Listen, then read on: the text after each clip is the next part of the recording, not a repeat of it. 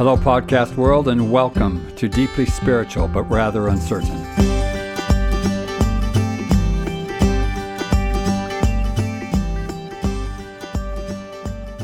I have literally been blown away by the response to the last podcast, so thank you. And in the midst of that, I've heard from people whose lives and families have been deeply impacted because someone in their family has come out as gay.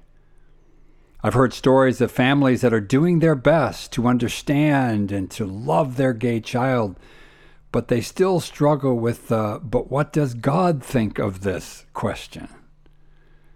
I've heard stories of teenagers and young adults that have been shunned from their Christian families and even asked to leave home. It's heartbreaking to hear some of these stories. I don't want to bore you with stats, but let me give you just a few. It seems that among queer teenagers, the attempted suicide rate is around 18%. That is double the rate of straight teens. And nearly half of queer kids have reported contemplating suicide because of their orientation. But it gets worse.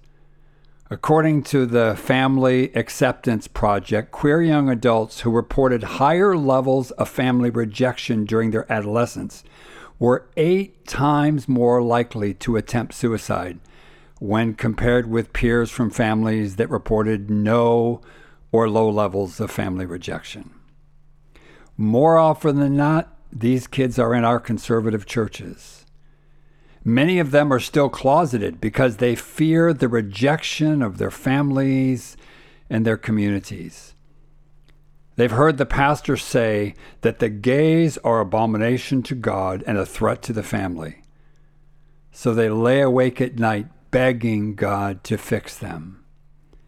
They cringe when some well-meaning person asks them if they have a girlfriend yet. But they continue to hide in fear that someone might find out, and they live with this belief that they are fatally flawed. Something is desperately wrong with this picture. Can you imagine what it would be like if the Christian church and Christians in general were totally accepting and affirming to these young people?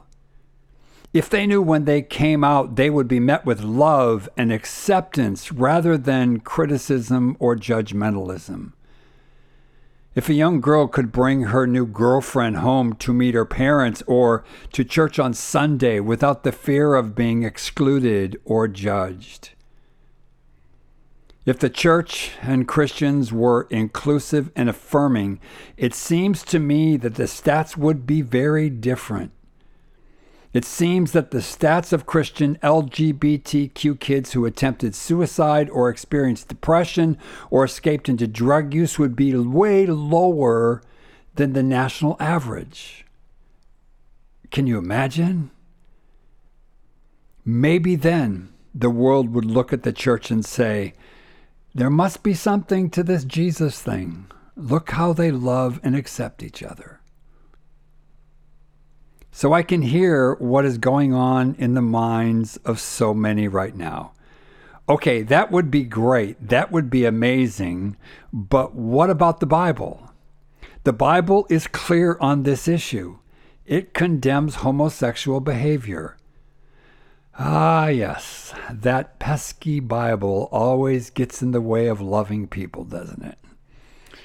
Okay, enough of the sarcasm. In all seriousness, the Bible is not at all clear on this issue.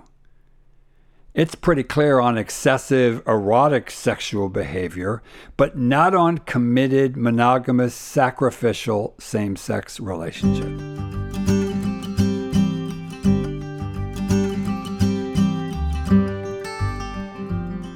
It wasn't long after Jesus' death and resurrection that the new Jesus followers started questioning what they had always believed. See, the problem was that all these Gentiles were wanting to be followers of Jesus as well. And to make matters worse, you had Paul going around to all the Gentile areas, inviting them to be part of this new movement. What's important to understand was this movement was not outside of Judaism. It was very much within. Paul and the disciples were not looking to start a new thing called Christianity. They were looking to reform Judaism from the inside out. So when all these Gentiles wanted to be a part of this movement, they had to become Jewish. But the Bible said you had to be circumcised in order to become Jewish, and then you can follow Jesus.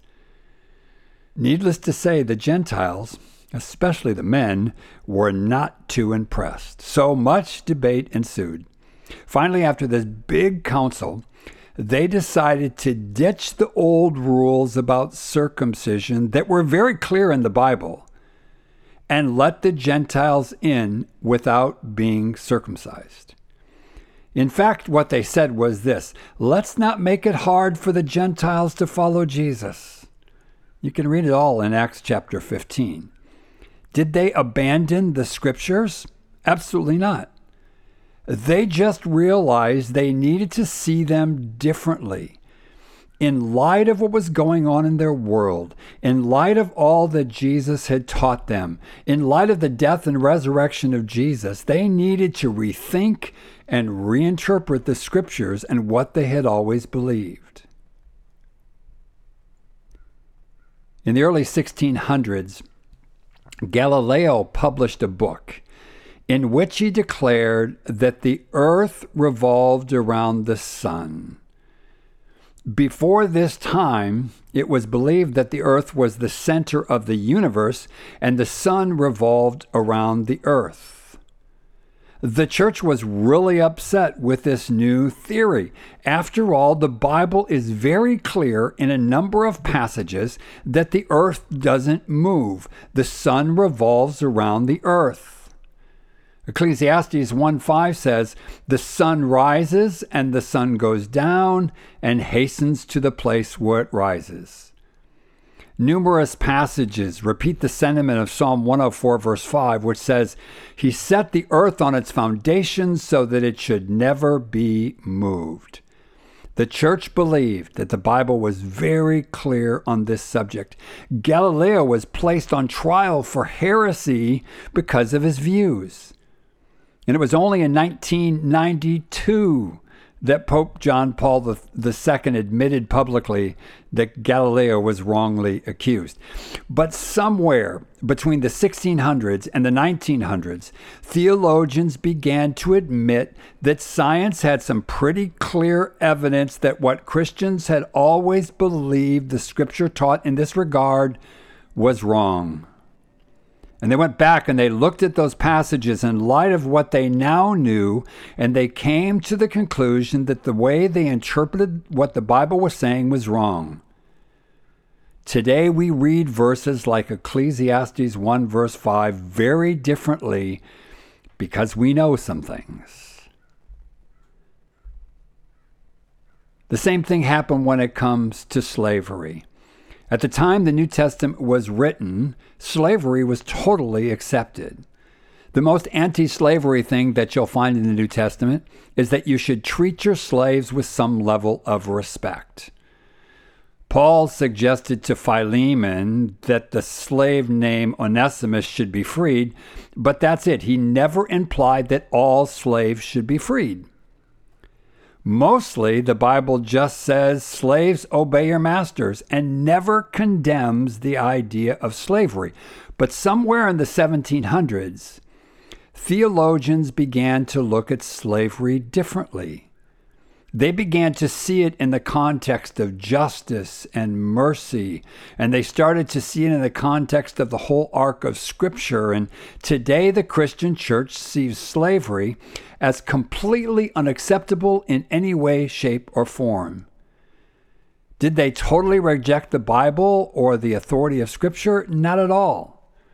They just looked at these passages differently.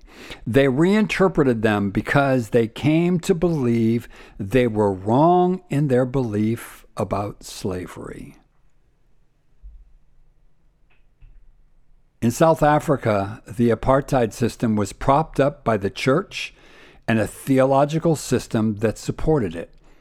While apartheid was a political structure, it was grounded in and justified by theology and the Bible.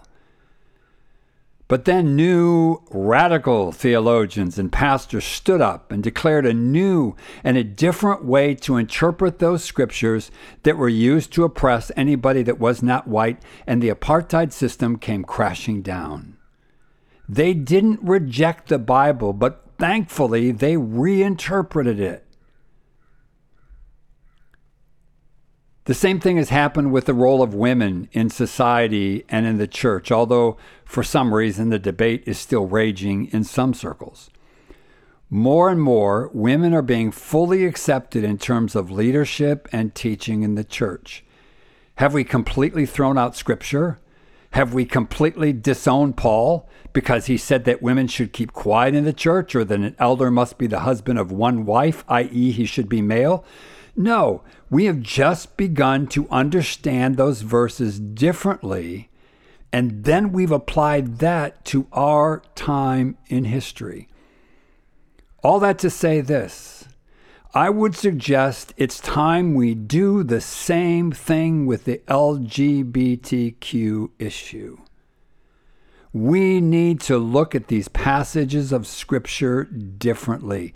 We need to see our LGBTQ brothers and sisters in light of the entire arc of Scripture and not just a few verses. We don't have to throw out the Bible in order to do that. We just have to do what Christians have done since the beginning: admit we were wrong, repent, and move forward. My friends, what we are doing is not working. Queer people don't feel like they belong in our churches or our families. They don't feel welcome no matter what the sign says on our buildings. They don't feel like God is a good father, and they don't want any part of our faith no matter how good our coffee is.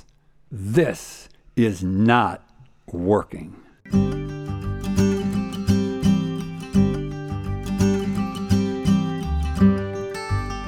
Same-sex relationships are just not natural. After all, God created Adam and Eve, not Adam and Steve. Yeah, we've all heard those arguments, and if that horrible reference to Adam and Eve is triggering for you, I apologize. But it does take us to the core of the argument when it comes to what is considered natural and unnatural. Genesis 1 and 2, creation. The creation story isn't one of the 6 passages or so that speak to same-sex relationships, but it's the filter through which we read those 6 or 7 passages, so I think it might be worthwhile to start there. When I say it's the filter, this is what I mean.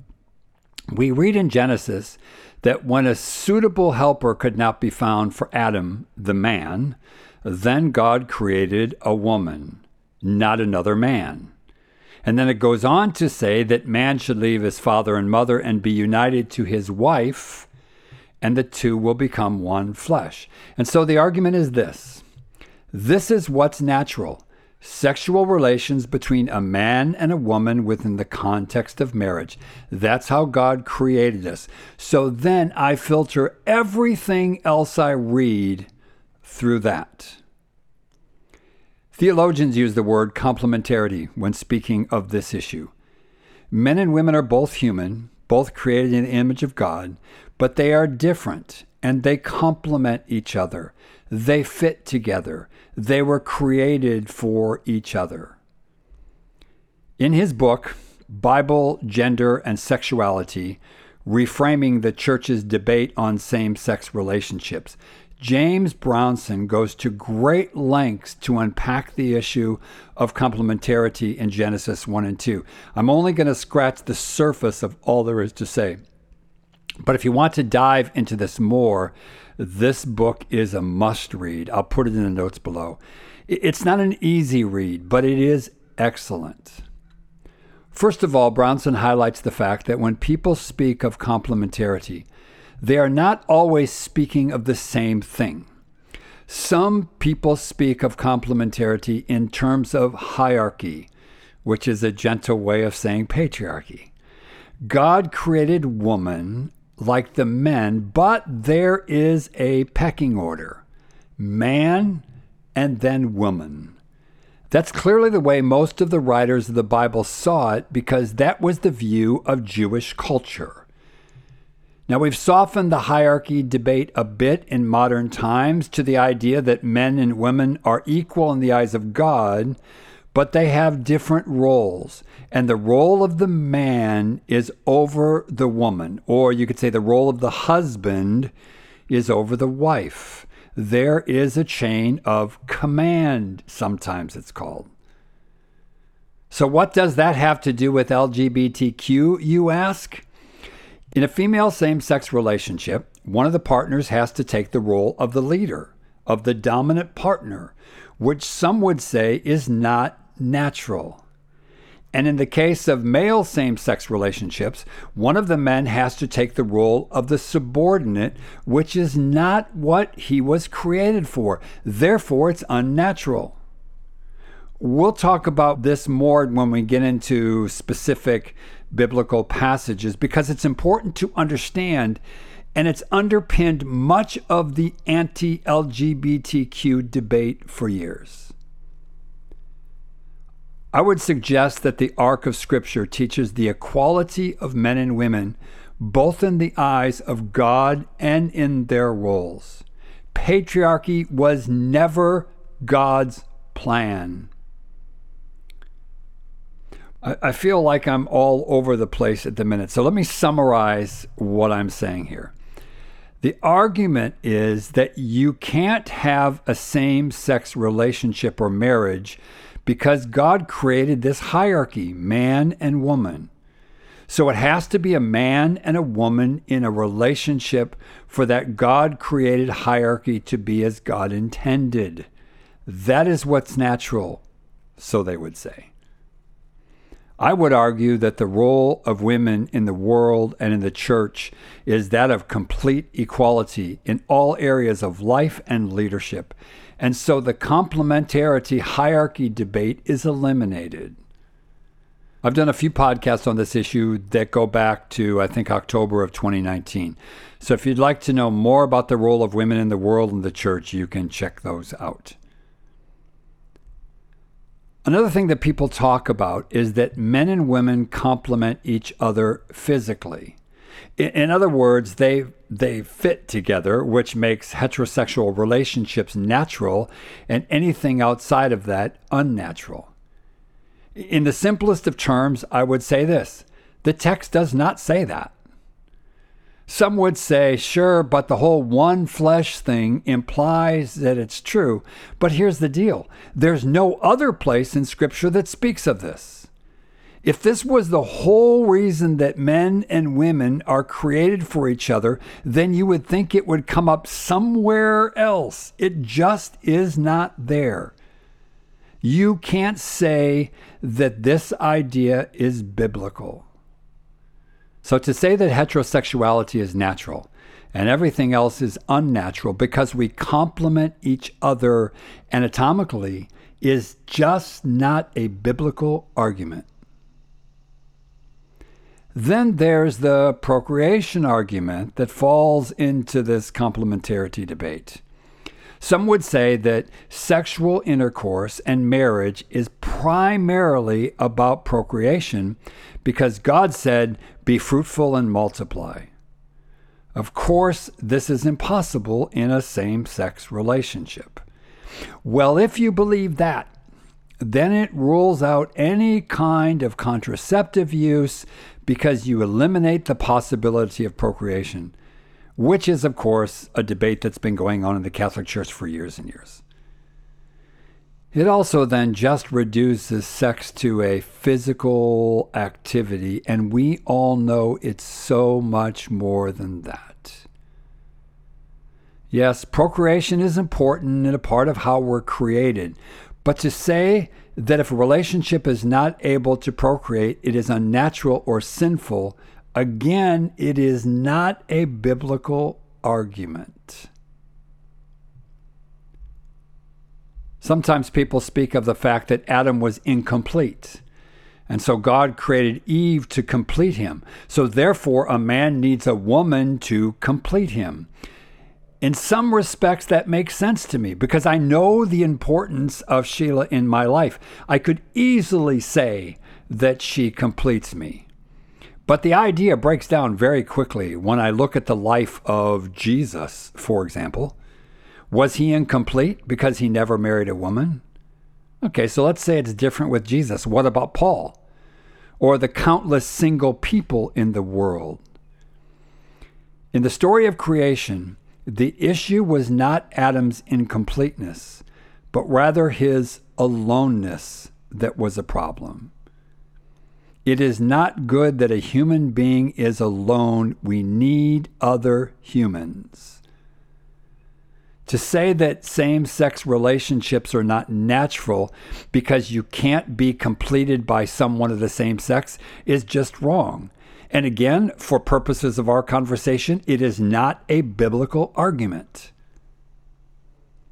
So that brings me to the phrase, one flesh, that is spoken of in Genesis 2 and repeated by both Jesus and Paul in the New Testament.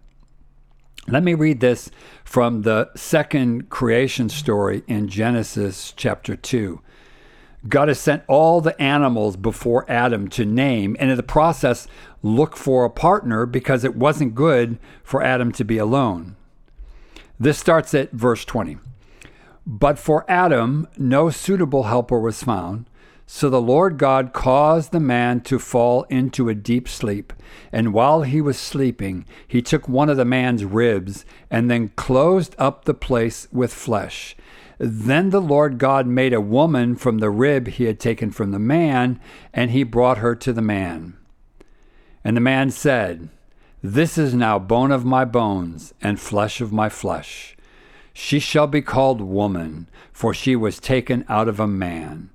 This is why a man leaves his father and mother and is united to his wife, and they become one flesh."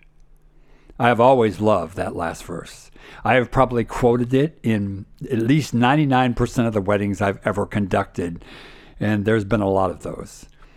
The idea of oneness speaks to marriage in such a beautiful way.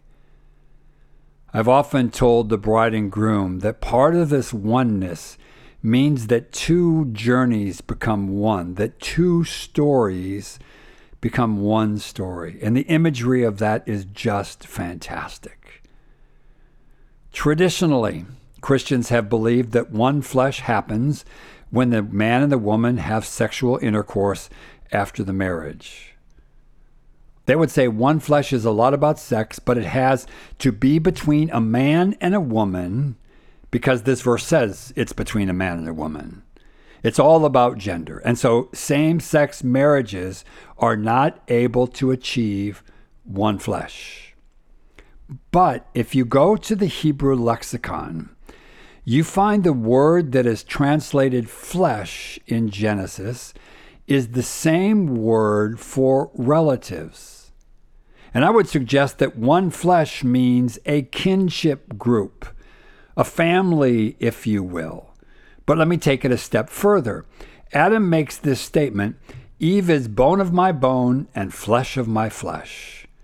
This language is used a number of times in the Old Testament, and every time it is used to express kinship, not gender-exclusive relationship. It is about family.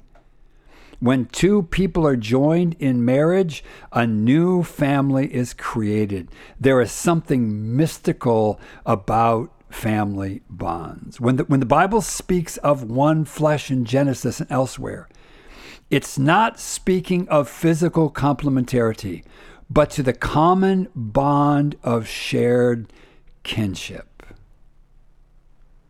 So here's what I'm saying in all this. When we read these passages in the Bible that speak of homosexuality as unnatural, like the one Paul wrote in Romans 1, we cannot use Genesis as the filter through which we read the use of the word unnatural. I'm not suggesting that Paul is in favor of same-sex relationships, but I am suggesting that we can't use the creation story and the fact that God creates man and woman as the filter through which we read everything else.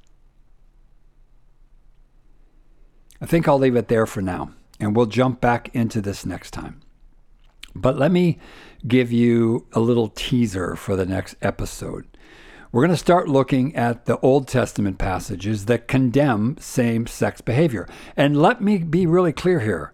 The Bible does condemn same-sex relationships in these passages. But the question that we have to ask is why? Why is such an important question? And the reason I started with the creation story is because so often it is used as the why behind the statements of Leviticus and Romans and 1 Corinthians and others. We think, well, the why is easy because God created us that way. But if we take that off the table as the why, it will force us to see things that we may have never considered before. Before I go, let me mention my Patreon page. If you're able to help financially with just a little every month, it would be incredibly helpful. The site allows you to enter as little as $1 a month off your credit card, no matter where you are in the world. Just go to patreon.com/Skip Collins, and that link is in the episode notes as well. But thanks so much for listening and being willing to work through such a complicated, emotive, but incredibly important subject. We'll see you next time. Shalom.